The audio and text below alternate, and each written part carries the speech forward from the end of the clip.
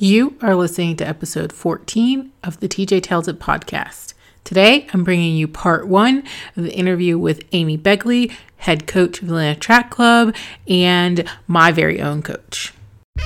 Welcome to the TJ Tells It podcast. I'm your host, TJ, and this is your straight talk guide to the fitness lifestyle by a non-traditional fitness junkie. Have you ever said, I could never run, lift weights, take a spin class, complete a 5K, or even that marathon? If you ever said, I'm not the fitness type, are you afraid to go to the gym because you don't know where to start or what to do? Or are you just looking for a little motivation to get out the door? If I just described you, then this is the podcast for you. You will hear about starting a health and fitness lifestyle, tips and tricks to staying on track and motivated. You'll learn the ins and outs of becoming a healthier you. You will also get to meet some of my favorite fitness junkies around and more. Lace up your shoes and let's get this journey started. Hey everyone. Welcome to the TJ Tells It podcast. I am TJ, your host, and today I'm bringing you yet another interview. Today it is part 1 of a 2-part interview with Amy Begley, who is the head coach at Atlanta Track Club. She's also my coach and friend and all-around motivator, is always in my corner. You're probably wondering, why is it 2 episodes instead of just 1? Well, when we get together, we love to talk, and she's telling all the things, and I didn't want to cut out anything, and so I'm going to give it to you in 2 digestible chunks because she is laying it down, giving you all the details from her very beginning of her health and fitness journey and running start to Olympics, Olympic trials, and she's also talking about confidence and mantras, superpowers, goals, motivation, lifestyle, and so much more.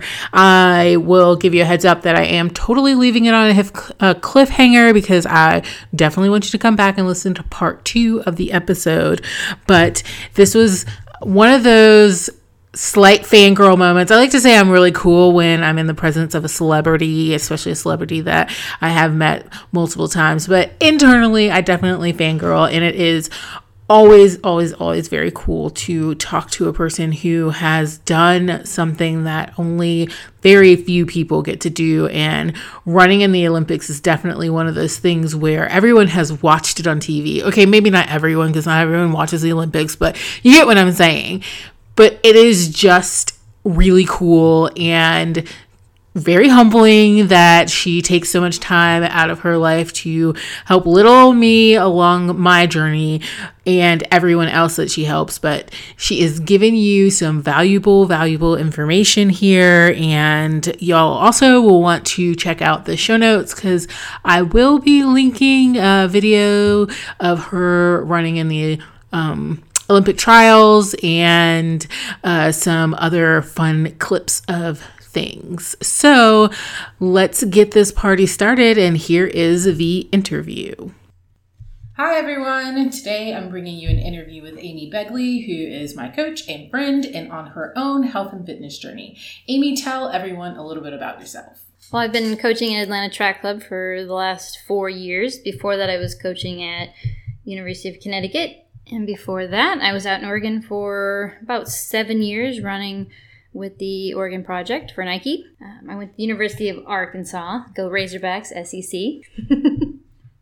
I'm originally from Indiana, but I'm loving Atlanta and working with the team and the people that I have here. It's been a really fun transition, going from athlete to college coaching to now coaching on every level that is enjoyable. Awesome. So she's leaving out one minor but major detail, that she is an Olympian and, ran in the Olympics and whatnot, but she tends to forget that part of her life. But anyone who's listening to this that knows her will be waiting for that, and so I share it with you all. But as you know, people want to hear all about your health and fitness journey and how you got started and where it is today. So give us the spiel. I mean, my favorite story, I guess, is that I was 8 years old and I saw a woman running in the park when we'd walk our dog, and I told my parents it looked like fun, and I think they thought I was crazy. So they told me to wait till I was 10. Not sure why they picked the random number of 10. So when I did turn 10, they said, okay. I kept bugging them. Fine, there's this road race. It was this 5-mile Mother's Day road race, and they let me sign up for it. I'm pretty sure they thought I'd do it and never want to run again. But I ran it, and I got this big red ribbon that I keep with me as a reminder of the joy that I thought it was at the age of 8 and 10. But I got this big red ribbon, and I was hooked, and it was something that I wanted to do, love to do. I mean, you don't love it every day, but you love it most of the time. Awesome. Yeah, I do say that I like running before and after for sure, and then sometimes during, but after you get done, you can find the happy moments in a run at any given point, even if it is a disaster of a run. So you started running 10 years old in a race, and then I take it you ran through middle school and high school, and then you said you ran at Arkansas during college. Mm-hmm. So let's start from the point in which you're finishing college and getting ready to do your Olympic dream. I will tell one small story about middle school. They did not have a girls' team, so I ran on the boys' team.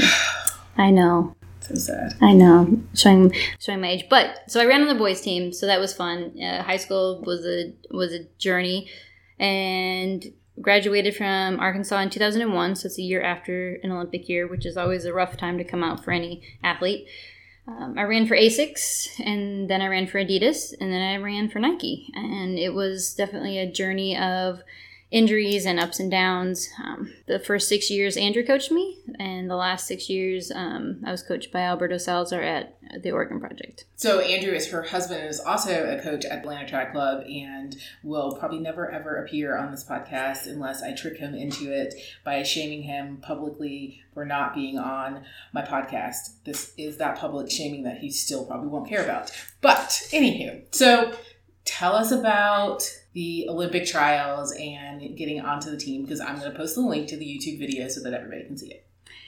When I moved to Oregon in 2007, I was actually injured. I actually broke my leg here in Atlanta, moved to Oregon with a broken leg.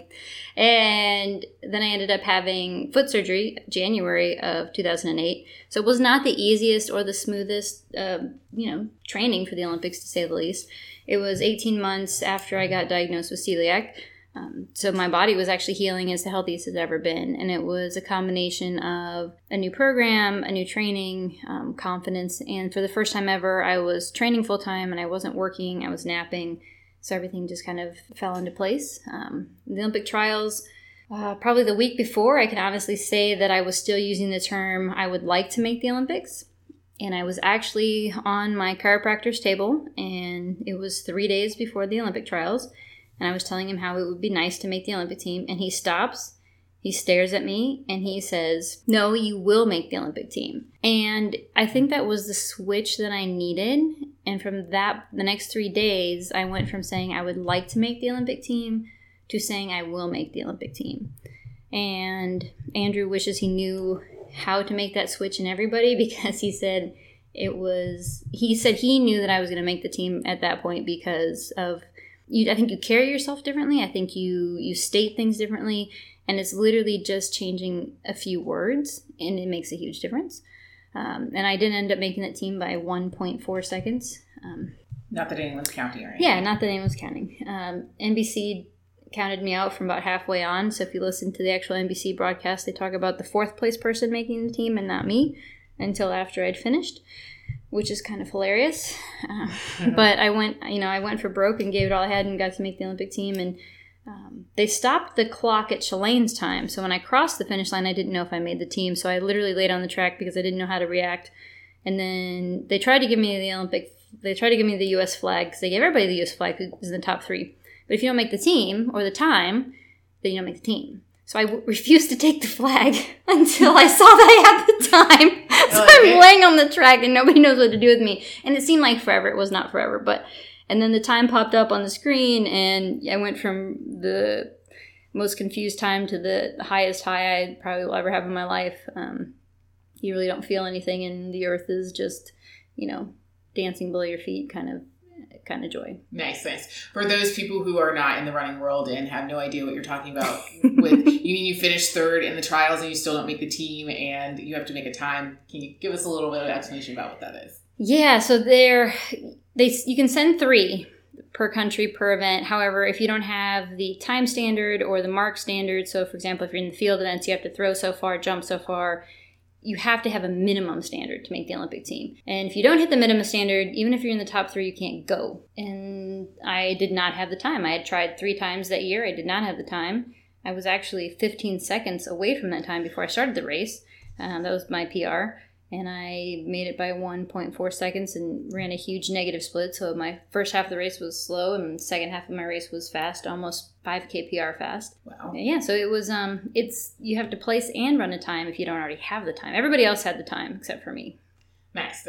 So I'm going to back you up a little bit and let's talk a little bit about how confidence plays a role in just a health and fitness journey, period. I know you said that your chiropractor made you change your language, and those simple words from I would like to I will made a huge difference. Mm-hmm. When you're coaching what I like to call as regular people, how do you help people get to that confident point, or what do you do to explain to them what it is? We start with a slow progression. You can't tell people that, by the end of this program, you're going to be able to go 13 miles or you're going to be able to do a marathon, because if they're only at 6 miles, or if you're training for 10K and you're only at 2 miles, the thought of being able to do 6 at that moment is not fathomable. So you have to take it in very slow, incremental steps, I guess. And that's how I did training. It was like every 6 weeks I would focus really hard and have these goals. And then for me, it had to be 6-week blocks. For the training participants, it's this week we're going to try this, and this week we're going to try this. And then you slowly build on that, and eventually they get the confidence of, okay, I can do this, and I can do this. And because if you throw everything at them at the first, it seems like too high of a mountain to climb. So it's very slow. And once they do this, you're like, if you can do this, then we can do this. And group training is great because you take their mind off of it with conversation and scenery, and you make sure that it's not focused on how much farther you have to go or how many more hills are left. You break it down into these tiny little blocks that are doable, and then you put them all together, and they surprise themselves a lot of times. I like it. So that is totally an example of how race enabling also happens, is we will give it to you in baby chunks and then say, see, you accomplished this, and now you can do a half marathon. And you're like, I'm pretty sure I just signed up for a 10K, didn't sign up for 13.1 miles, but now you got me thinking I can do this. And that is how a recreational runner is born, who does all these kinds of crazy things. I may or may not be talking about myself and how I got sucked into the world, but better for it for sure.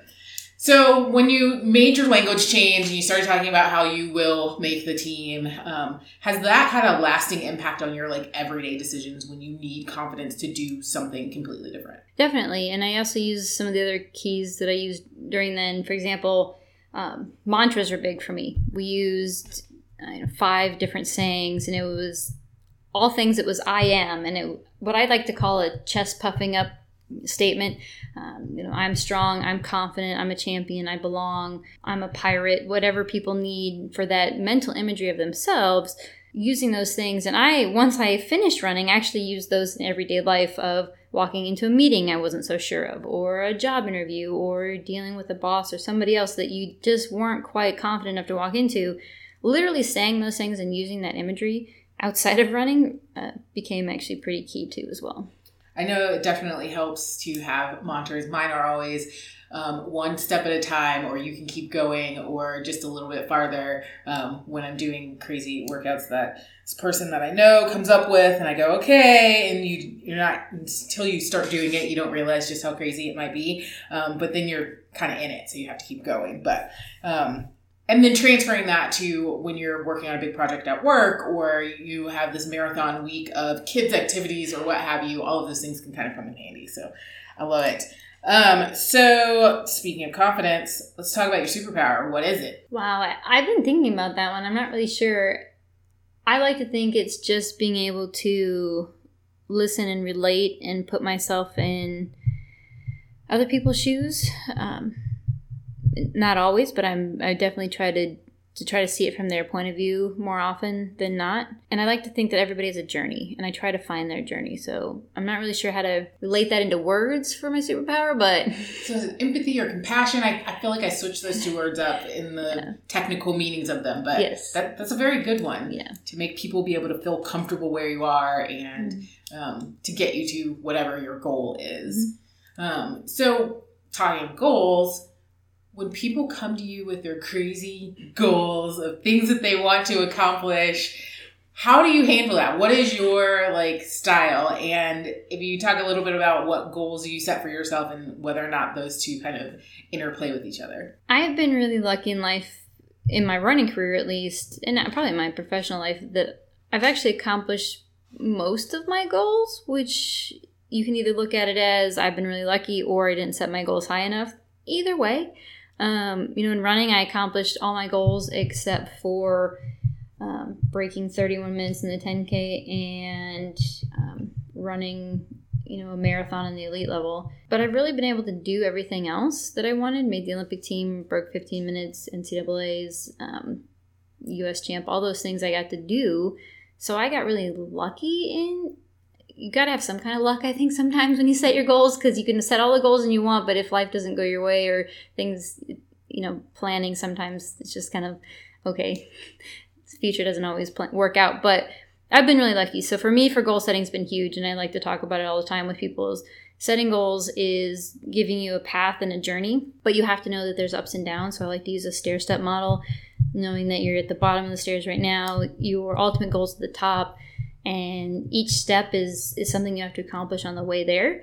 And so I help people break their goal down into these smaller steps. And I tell them that sometimes you're going to trip a little bit and come down the stairs, and you're going to have to go back up, or, you're going to have to figure out a new way up. And that's how I like to use goals with people. So when they come to me with some goals, and sometimes it's helping them realize that there's a lot of smaller ones they need to accomplish first. We have people that come and they've never done a marathon, but they also want to do an ultra. And so it's like, all right, well, let's work on a marathon first. Or you have people that, they want to run a certain time in the 5K, but they've never done one. I say, well, let's see how training goes, and then we'll do an indicator run, or we'll do some type of time trial, and then let's see where you're at halfway through training, and then let's set that goal for this training session, knowing that maybe next training session we might be able to hit that ultimate goal that you want to hit. But it may not come tomorrow. It may not come this season. It may not come this year. But here are the steps we're going to break it down. I like it. So be flexible with your goals and realistic, but It's okay to dream big. Yes. I like it. I like it a lot.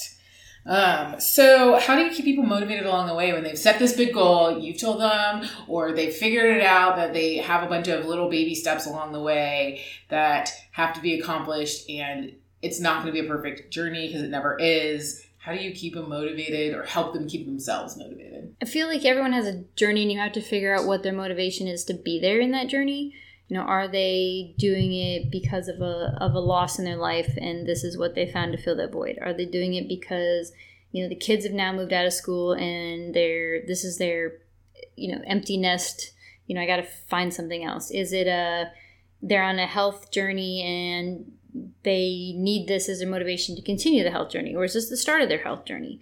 So I try to figure out the motivation of why they're doing it, and I try to apply that every time that they hit a roadblock, or every time that something doesn't go right. I say, well, you've accomplished X, Y, and Z, and you started this because of X. And when you know why they're here, it's so much easier to keep them focused and keep them on the right journey. And if you can show them how far they've come sometimes, it's easier for them to continue to be motivated to continue. So how did you stay motivated while you're going through broken legs and moves across the country and all kinds of, what I think is craziness, but it is what it is. Life happens. Yeah, one time my cousin said to me, I was talking about, sleeping in an altitude tent and converting two of my rooms in my house to altitude. And he lived on a submarine, in the Navy, and so we were talking about the differences and the similarities of being in a submarine versus being in my altitude chambers. And my other cousin says to me, that's not normal, right?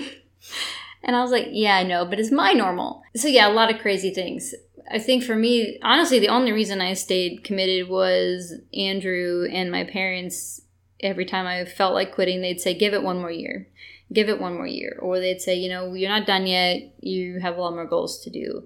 And if it wasn't for them every year saying, give it one more year, I would have been done a long time ago. So having a team, having your support system is a big thing. And then finding for me, it was my massage therapist and my chiropractor, my nutritionist, my physical therapist. They were all on board. And the days that I was really struggling, they were my biggest supporters and they were more on board than I was. So it's also having a support system that when you're having a terrible time, they don't also let you wallow in it. They keep you moving forward. They're staying more steadfast than you are half the time, I think. I like it. As I like to say all the time, I will believe in you until you believe in yourself. And sometimes you will believe in yourself and then you doubt yourself. And having those people who remind you that there's still someone there that's believing in your dream and reminding you why you picked it as a dream is a very important thing, I think, to keep it moving. And to reach any goal, you can't really do it by yourself. Let's talk a little bit about lifestyle. So you talked about your normal versus what people perceive as normal. And it's funny that you say that because I was texting with another running buddy and I was talking about how my group got rained out today. Woman showed up and she was like, yeah, it's raining. It was not raining when I left my house. It was raining now and I'm not really into the rain. And I was like, okay, that's fair. It's a rainy day. Sometimes rainy Sundays you need to take and chill and relax and whatnot. But I was messaging and saying, hey, what's going on with you? And she's like, oh, I've got 20 miles in a swim. And I'm like, 20 miles on the bike or a 20-mile run? And I was like, I should pause here and say that non-runner people probably would see this conversation and be like, why is she asking about 20 miles on a bike or running? That's crazy. But that is our normal, that you need a clarification about whether or not someone's going to actually go run 20 miles, ride 20 miles, or drive 20 miles to the swim. So, your normal, how did you keep a balanced lifestyle or did you not keep a balanced lifestyle? Oh, I would say it was not balanced when I was training.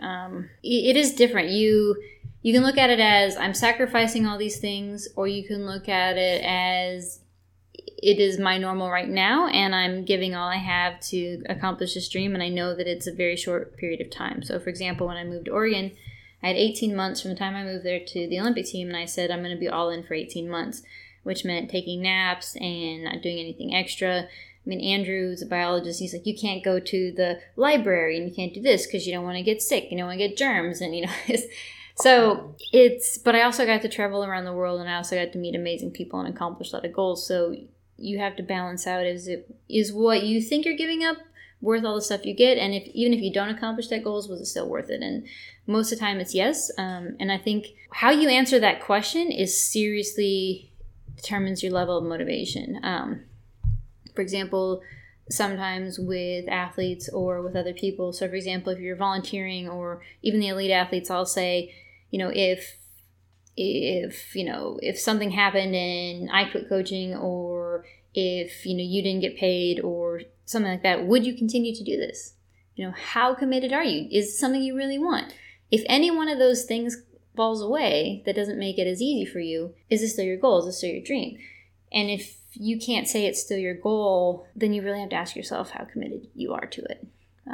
And so for me, there was a lot of times I would get frustrated during my career and I would actually say the words, I just want to go get a job like a normal person. And then Andrew would retort, I wish I could be running and not working like you were, because he was also an athlete himself and hurt his knee and couldn't continue running. So, and then I'd say, I just want to be a normal person. And Andrew's like, I would give anything to be in your position. So I think everybody looks at it from different ways. And there were times I thought, I just want to be a normal person, because it wasn't easy and you're always traveling. And, your life is, you live in an altitude chamber and you convert two of your rooms to 14,000 feet. And, you spend 14 hours a day in there. It's not normal. It's not normal, but it's your normal. It was my normal. You have to be okay with it. I always like to say to you that the grass is not always greener. Sometimes it's just other grass.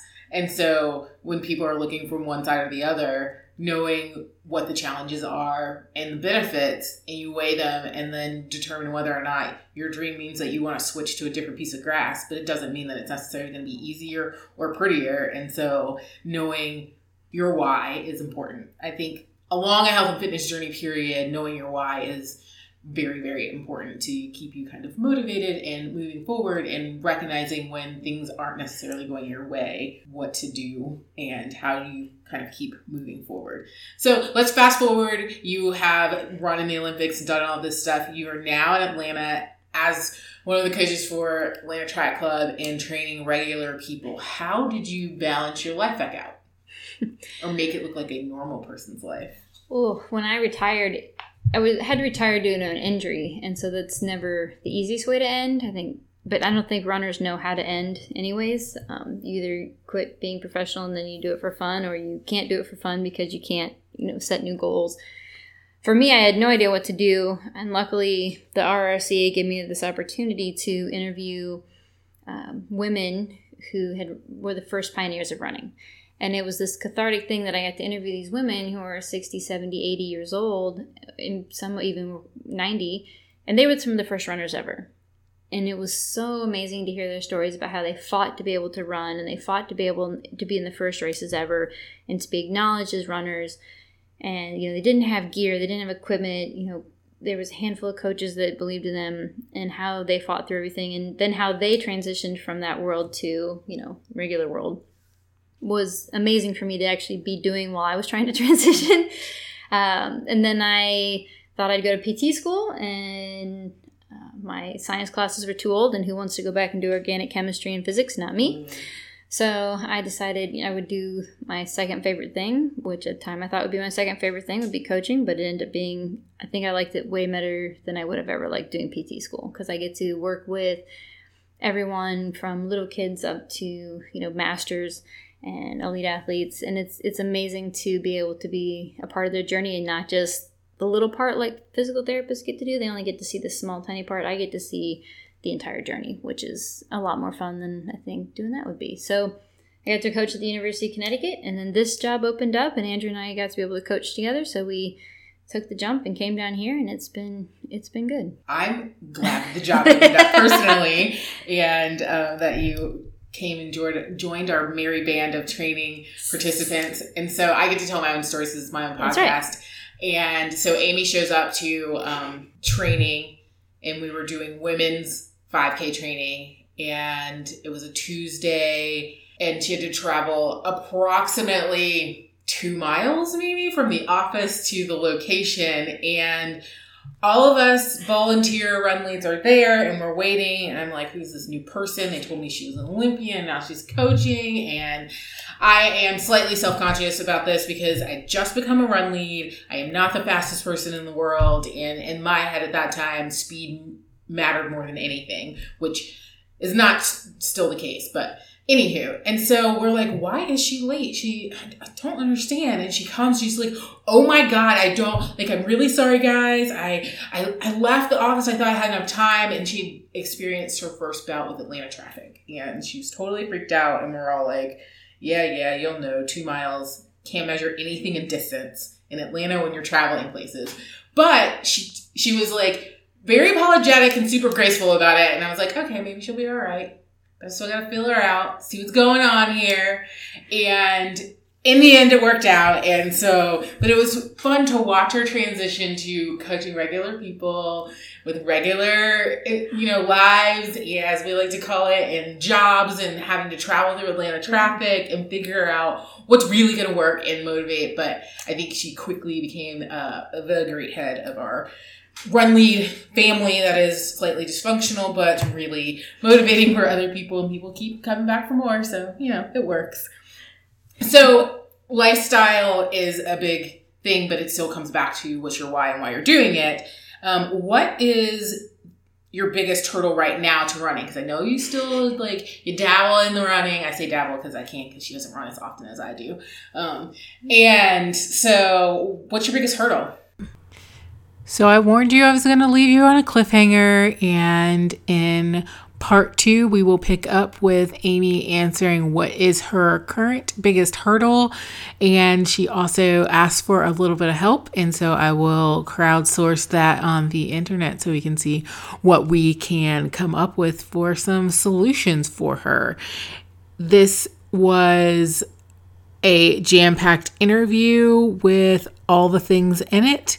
This part 1 covers everything from how the Olympic trials work to how you build confidence, end up race enabled, the types of mantras you need, superpowers, goal setting, and how to stay motivated and balance your life. Part 2 will be equally as jam-packed with all the things in it, so please come back next week.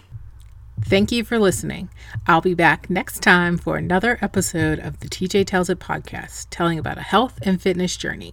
You can find all the archive episodes and show notes at tjtellsit.com/podcast.